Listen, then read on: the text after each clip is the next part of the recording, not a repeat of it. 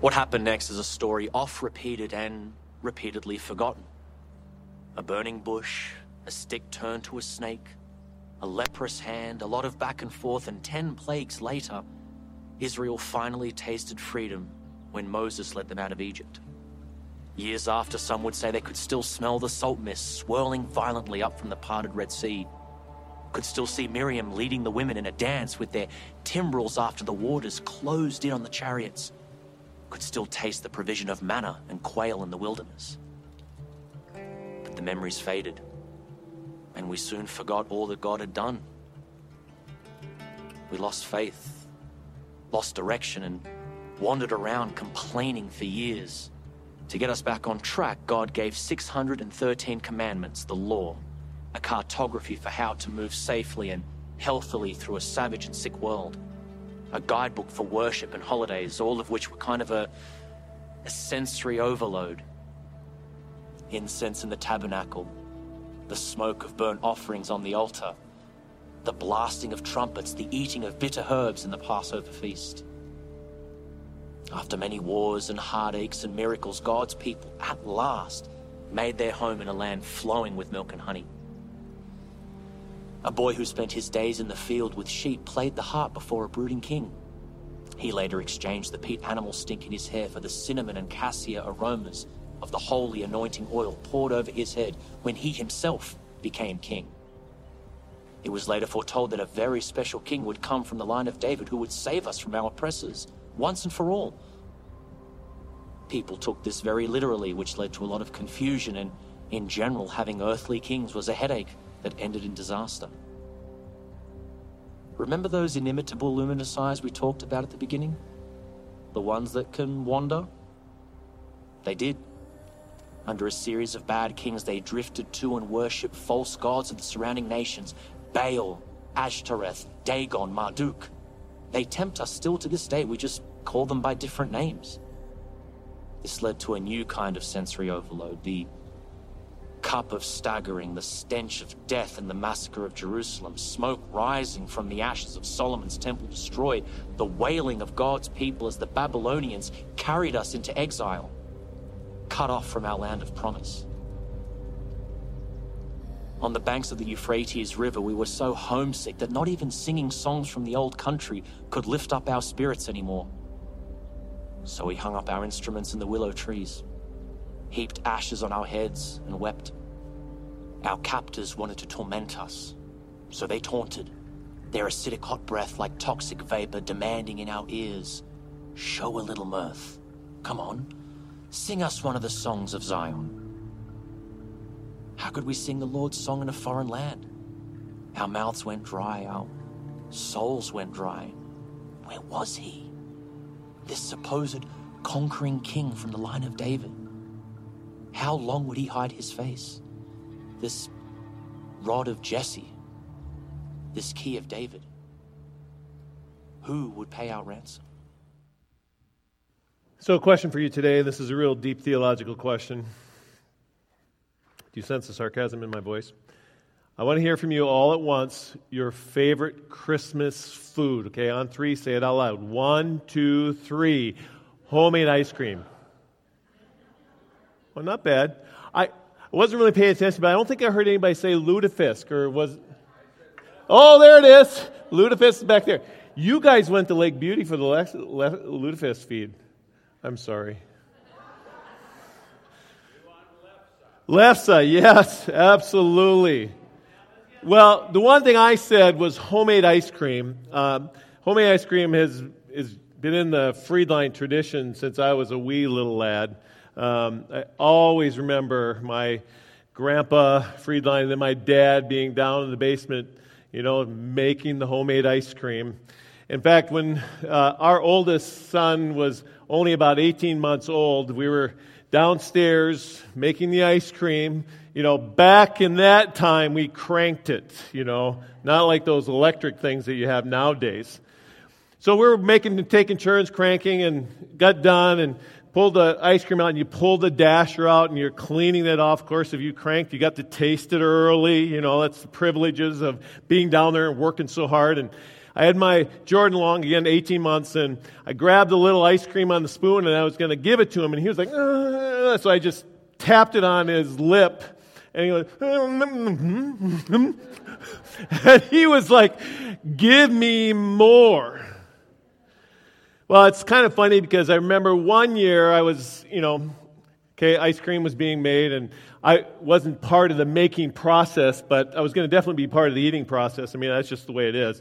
And I'm getting my bowl of ice cream, and I'm sitting down, and I'm ready to eat, and I'm eating my ice cream, and all of a sudden I was just like, yeah, okay, so there's something different about this ice cream. It's not tasting as good. So I didn't really bring it up because, my mom usually gets all the ingredients, and she kind of, puts it all in the thing, gets it mixed, and my dad takes it downstairs. And so I didn't want to question my mom. She's an amazing cook. And so later on, most everybody's gone home, and we're just kind of hanging out. And I said, there's something weird about the ice cream. And my mom goes, yeah, so your cousin brought the ingredients. She volunteered to bring them.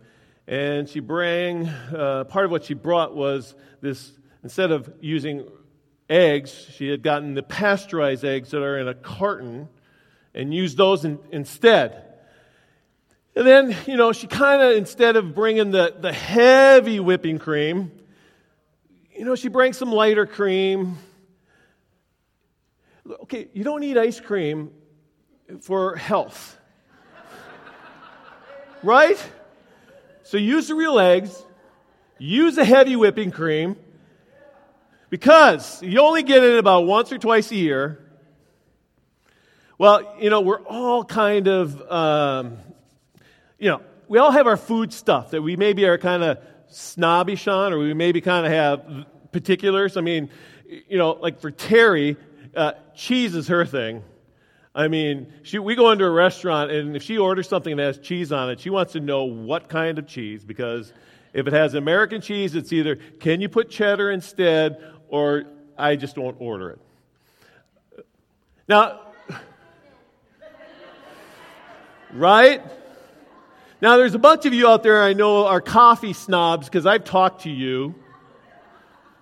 So I'm not the only one. Terry's not the only one. We all have things, foods that taste a certain way that we absolutely love. And don't you dare change those ingredients, because I know what the original tastes like. Taste is part of, as we know, our sensory system. It's where we have our taste buds. Foods go in between our nose and the smell and our taste buds. We get this aroma, this flavor that we enjoy. Taste, as a word, can also be used as associated, kind of what the narrator did in the video today, where he talked about the Israelites had tasted freedom. They had experienced slavery, but now they had tasted freedom. And so the question is, would they continue to desire that taste for freedom, or would they go back to something else? For most of us, we have tasted a sense of freedom our whole life, so we kind of know what freedom is. And when things push on what we believe is our freedom, we have a tendency to push back and say, no. This is our freedom. We're going to hang on to it. For others, it may be something more like just experiencing peace in life, or hope, or love, whatever it is. We know sometimes what the real peace is, and what the counterfeit peace is, what the real freedom is, what the counterfeit freedom is. And so, just like there are copycats and food items that aren't right on, so sometimes our experiences of our faith and our emotions. I was with a young man a little while ago, and this was in a small group setting, and this young man grew up in a Christian home, and a wife and 3 kids. He had started a company with 2 of his friends, and this company was successful, and yet he was filled with anxiety. I mean, it just, in every chapter of his life, he just seemed to be overflowing with anxiety. And he felt like he was a failure as a husband. He felt like he was a failure as a father. And he felt like a failure sometimes even in his business. And he was always afraid that if he made one mistake, especially in his business, if he made one mistake in his business, it could cause the business to go into turmoil and maybe they lose the business. And some of this was he felt like if he made a mistake in his marriage or even in raising his kids, that everything would just be a mess. And so anxiety would just fill this man. In fact, if you saw this young man out in public, you wouldn't know it. But in this setting where we were dialoguing, this came out. And I asked him as we were sitting there to imagine himself being at work in his office. And I said, picture Jesus having a seat next to you. I said, in the midst of probably your most anxious moment, kind of picture that, and Jesus is sitting next to you.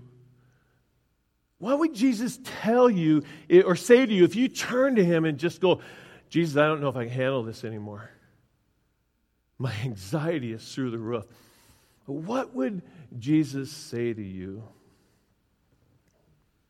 And it was interesting because he said, I don't know what he'd say to me. And so I asked another gentleman in the group. This gentleman was an older sage, just a wealth of experience and depth in his relationship with God. I asked him to kind of sit in the place of Jesus, and I said, what would Jesus share with this young man? And so this older gentleman began to say to this young man, you are God's masterpiece.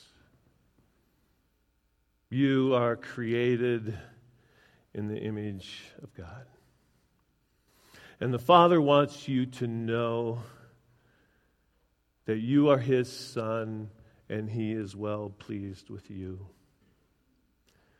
The young man broke down, burst into tears, and as he's sitting there crying, he says, I don't believe that. I can't believe it.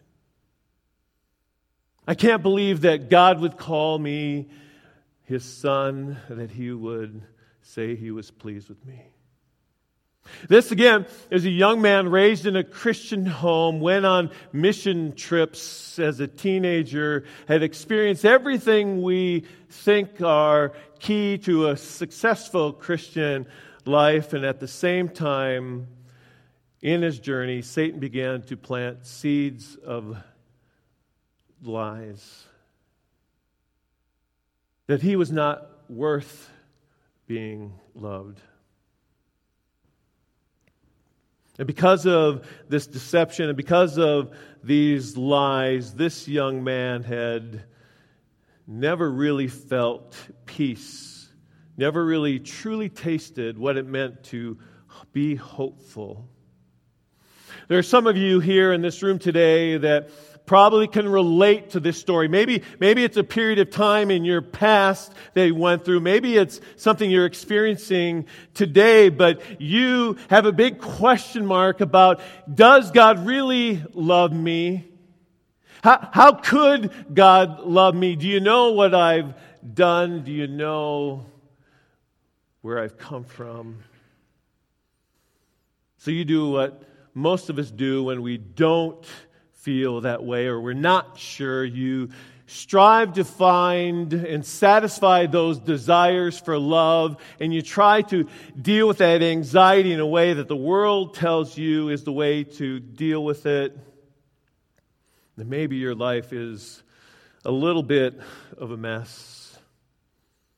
So today, as we continue this conversation about hope, the hope of Advent, we're going to talk today about tasting the true hope of Advent. We know that hope is this feeling of expectation, this desire for something certain to happen. It's an for the Christian church and in our topic of the hope of Advent, it's hoping and expecting the Messiah to come. It's what the Israelites had hoped for centuries. They had heard about this Messiah.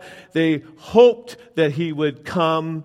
They knew that God had promised the Messiah, but they waited patiently.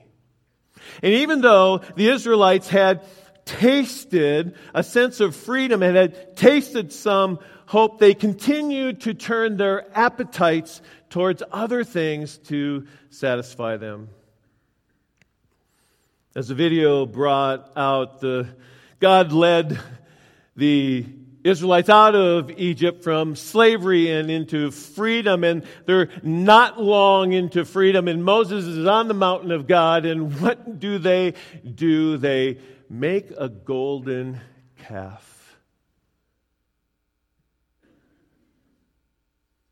They received food from God in the wilderness. Yeah, it was manna and it was every day, but they didn't comprehend that, or they forgot that it was God that was providing for them, and so they complained and wanting other food. And then they got brought to the edge of the promised land, and God said, I will go before you into the promised land, and they turned back because of fear.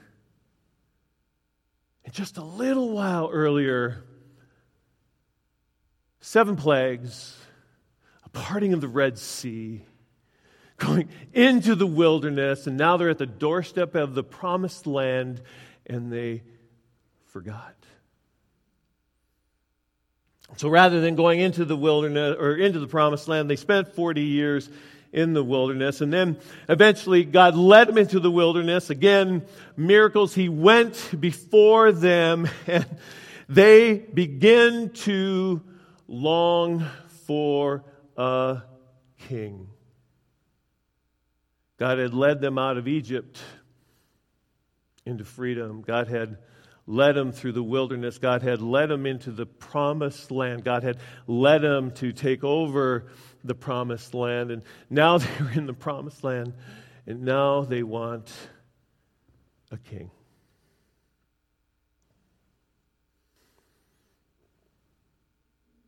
And so the people go to Samuel, who's the prophet at that time, and they tell Samuel, hey, we want a king. Go talk to God. We want a king.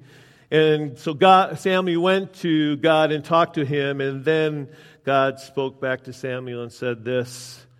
And the Lord told him, listen to all that the people are saying to you. It is not you they have rejected, but they have rejected me as their king. Here, a group of people who had tasted real freedom and had understood to a certain extent what it meant to have real hope in trusting God, and now they were rejecting that God for a king, for a man. So God gave them what they wanted. Go figure. How often are we wanting something that is not the best for us, and God just says, okay, here you go. I'm going to give it to you. Samuel the prophet even tries to warn the people and says, okay, so here's what this king's going to do. He's going to take your sons and take them to war. He's going to take your daughters and take them into his household. He's going to take 10% of your crops, and he's going to take the best of your livestock. He's going to, in essence, make you his slaves. You will be under his rule. So how did they respond? But the people refused to listen to Samuel. No, they said, we want a king over us. Then we will be like all the other nations, with a king to lead us and to go out before us and fight for us. This is coming from a group of people who had God lead them out of Egypt into freedom, had God lead them into the promised land, a God who went before them and did the battles for them, and now they wanted a man. And I think it's interesting that they, instead of being what God wanted them to be. They wanted to be like everybody else. And we know the rest of the story. God gave him a king.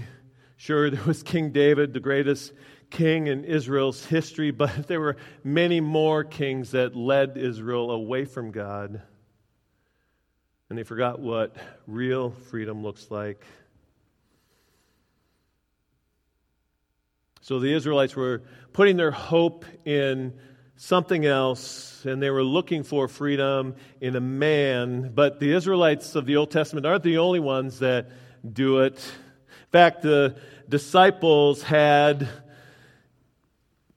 a problem with it too. They wanted to find the Messiah. They were looking for the Messiah, but the Messiah they were looking for and the Messiah that came were two different things. In fact, there's a little story in Mark chapter 8 that we are going to look at. Mark chapter 8, starting with verse 31. Jesus is talking to his disciples and he's saying, so who do the people say I am? And they say you're Elijah or somebody else. And then Jesus asks him, who do you say I am? And Peter says, you are the Christ, the Messiah. And Jesus said, right. And then Jesus goes on and he says this, starting in verse 31. He began to teach them that the Son of Man must suffer many things and be rejected by the elders, the chief priests, and the teachers of the law, and that he must be killed and after 3 days rise again. He spoke plainly about this, and Peter took him aside and began to rebuke him. Now, for us, we go, yo, Peter, who do you think you are? I mean, let's talk about a Jewish term. He's got a lot of chutzpah, right? Hey, Jesus, I got a little something to straighten out with you. I need to rebuke you right now. We think it's crazy because we look back, we come from this perspective of, we know that Jesus, Messiah, Son of God, we know that this dying and rising again and sitting at the right, that's all part of God's plan. We've been taught that from the time we were young or whenever in our journey, so we know that. But for the disciples that followed Jesus, their picture of a Messiah was King David. And they expected the Messiah to come, raise up an army, destroy the Romans, reestablish the throne of David in Jerusalem. And all of a sudden, Jesus talking about he's going to be persecuted. He's going to be killed. Okay, Jesus, this is not the plan.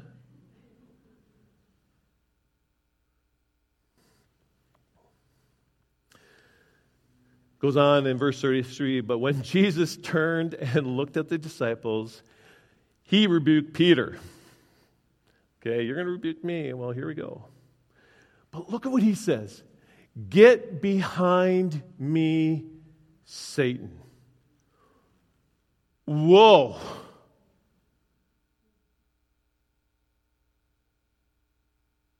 That's major. I mean, it's one thing to tell Peter, hey, Peter, you're a little off.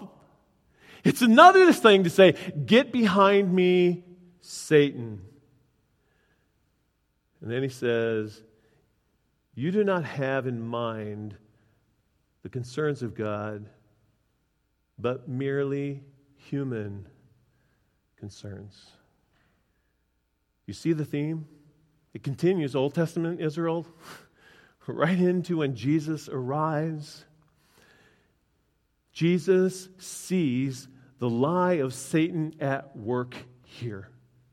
Satan has deceived Peter and the other followers of Jesus into thinking the Messiah was going to ride in on a horse, wipe out the Romans, and set up his kingdom. That is human concerns. So Jesus does deal with it how it should be dealt with. It's a lie from Satan. It's a deception. So call it out as it is. Get behind me, Satan.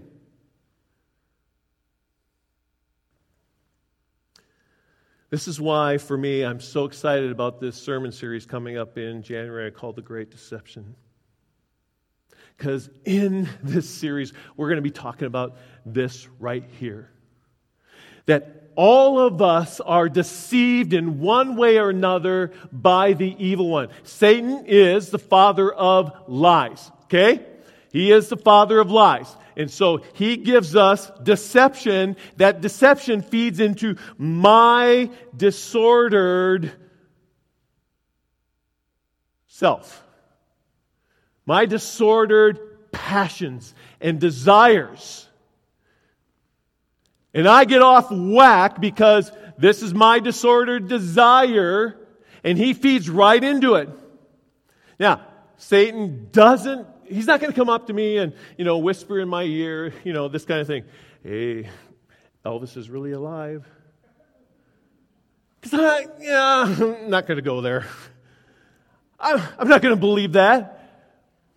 But he will come in and whisper, did God really say that? Why do I know that? Because that's the lie that's been going on since Adam and Eve. This is part of our problem as humanity. We all desire happiness. We all desire pain-free living. We all desire freedom to do what we want. And so Satan feeds that with deception. So the question is, how do I taste the true hope of Advent? How do I get beyond the deception into what is true? I'm so glad you asked. The thing is that Jesus doesn't leave Peter hanging right here and saying, "Get behind me, Satan." He doesn't end it right there. We move on to verse 34. Then Jesus called to the crowd, to him along with his disciples, and said, "Whoever wants to be my disciple must deny themselves, take up their cross, and follow me. For whoever wants to save their life will lose it, but whoever loses their life for me and for the gospel will save it. What good is it for someone to gain the whole world, yet forfeit their soul? Or what can anyone give in exchange for their soul? If anyone is ashamed of me and my words in this adulterous and sinful generation, the Son of Man will be ashamed of them when he comes in his Father's glory with the holy angels." The solution to Peter's problem, and thus ours, begins with denying self. The problem we have is that doesn't sell very well in our culture. For Peter, that means denying his desire for the Messiah to be this king that kicks butt all over the Romans and establishes Israel as the biggest nation in the world with Jesus on the throne. That's Peter's desire. Satan is feeding it, so Peter's got to deny that. The cool thing is, and we know this, is that Peter eventually sees it. He eventually sees that what the kingdom of God is really like. And he will become a leader in this movement that transformed the world. Go figure. Jesus did take over the world. But he did it because he died, he rose again, and now he sits on the right hand of God the Father. And he gave us the Spirit of God, and we are his army, and we are to go out and proclaim the good news of Jesus Christ to the world. So what is it that I need to deny? What part of myself am I still hanging on to? Is it material possessions? Is it position of power? Is it being with a certain group of people? Whatever it is, that's a conversation between you and God, because my disordered desires are different than yours. And so Satan's going to get after me in a different way than he's going to get after you. So you have to have that conversation with God. And there's one other thing we need to remember. How do we taste the true hope of Advent? Not only denying self, but we have to remember that it's for the gospel. This hope of the coming of the Messiah is for the good news of Jesus Christ. Whether it's at work or at school, it's in my neighborhood, it's all about proclaiming the good news of Jesus Christ. It's not about me and my desires and my needs, about what's for the kingdom of God. What is God doing? Later on in Mark, Jesus is approached by a young man, and we know this story. We know this story sometimes as the rich young man, and this rich young man comes up and says, "What must I do to inherit the kingdom of God or inherit eternal life?" And Jesus says, "You know the law." And the man says, "Well, all of those things I've kept." He's perfect.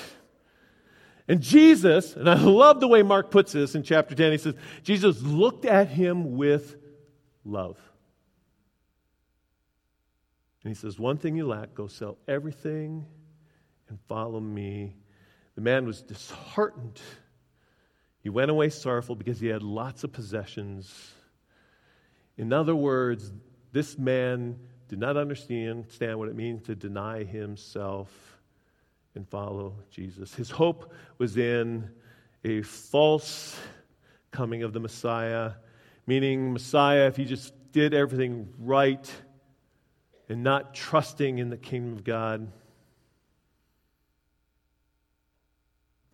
Tasting the true hope of Advent will cost you everything. Let me say that again. Tasting the true hope of Advent means you must be willing to give up everything.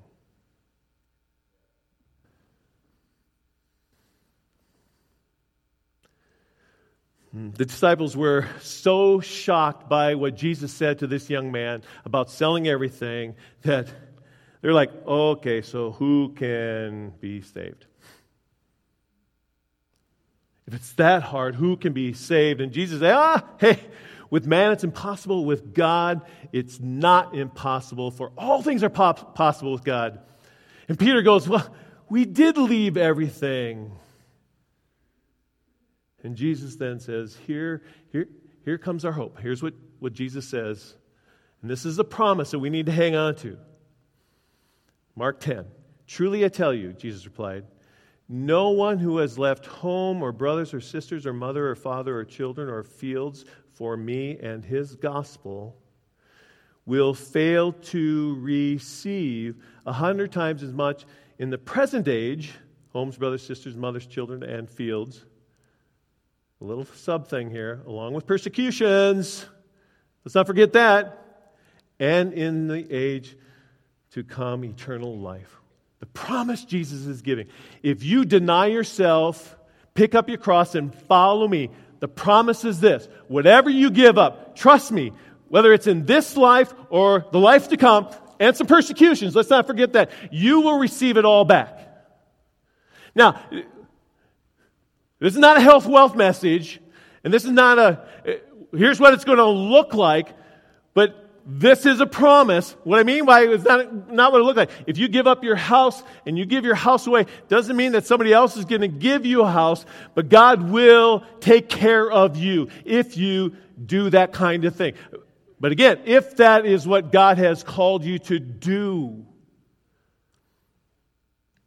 It's crazy, Terry and I. Sometimes we get this right, sometimes we don't. But there's been a number of times in our journey where we have given up stuff because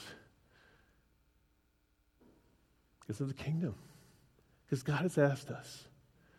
I mean, whether it's going to Mexico and living at an orphanage for 4 months, because the crazy thing, we didn't know why we were going there, but clearly the director needed a break, and we learned how to run the orphanage, and we ran it for a couple months so that this guy could have a break. He hadn't had one in 12 years.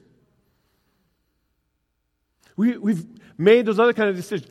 Today, we're beginning to experience just a little bit of receiving some stuff back because of the sacrifices we made early on. Now, and this isn't about stroking us. This is about, I have hung on to this my whole life, this passage. Not expecting God to fill my bank account with a ton of money or give me whatever. That's not my expectations. My expectation is this. Father, I'm going to deny myself and I'm going to follow you. You promise in your word that when I do that, in this life and the life to come, I'm going to receive it all back. Oh yeah, and by the way, I am going to experience persecution. And we have.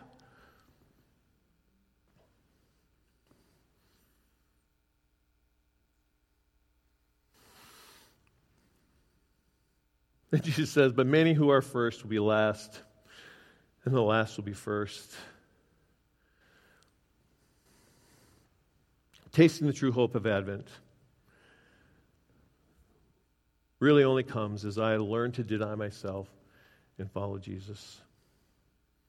So the question is, will we be like Peter, who eventually does grasp that? Will we trust the Father and His Word in every area of our life? Then you will begin to taste the true hope of the coming of the Messiah. Let's pray. Father, you are a good God. And Father, forgive us for when we allow the deception of the evil one to feed into our disordered desires and we take our eyes off of you. Today we choose to follow you. Teach us what it means to deny myself today, to pick my cross up and to follow you. Help us to be a people that does that for your glory, for your kingdom. In Jesus' name we pray. Amen.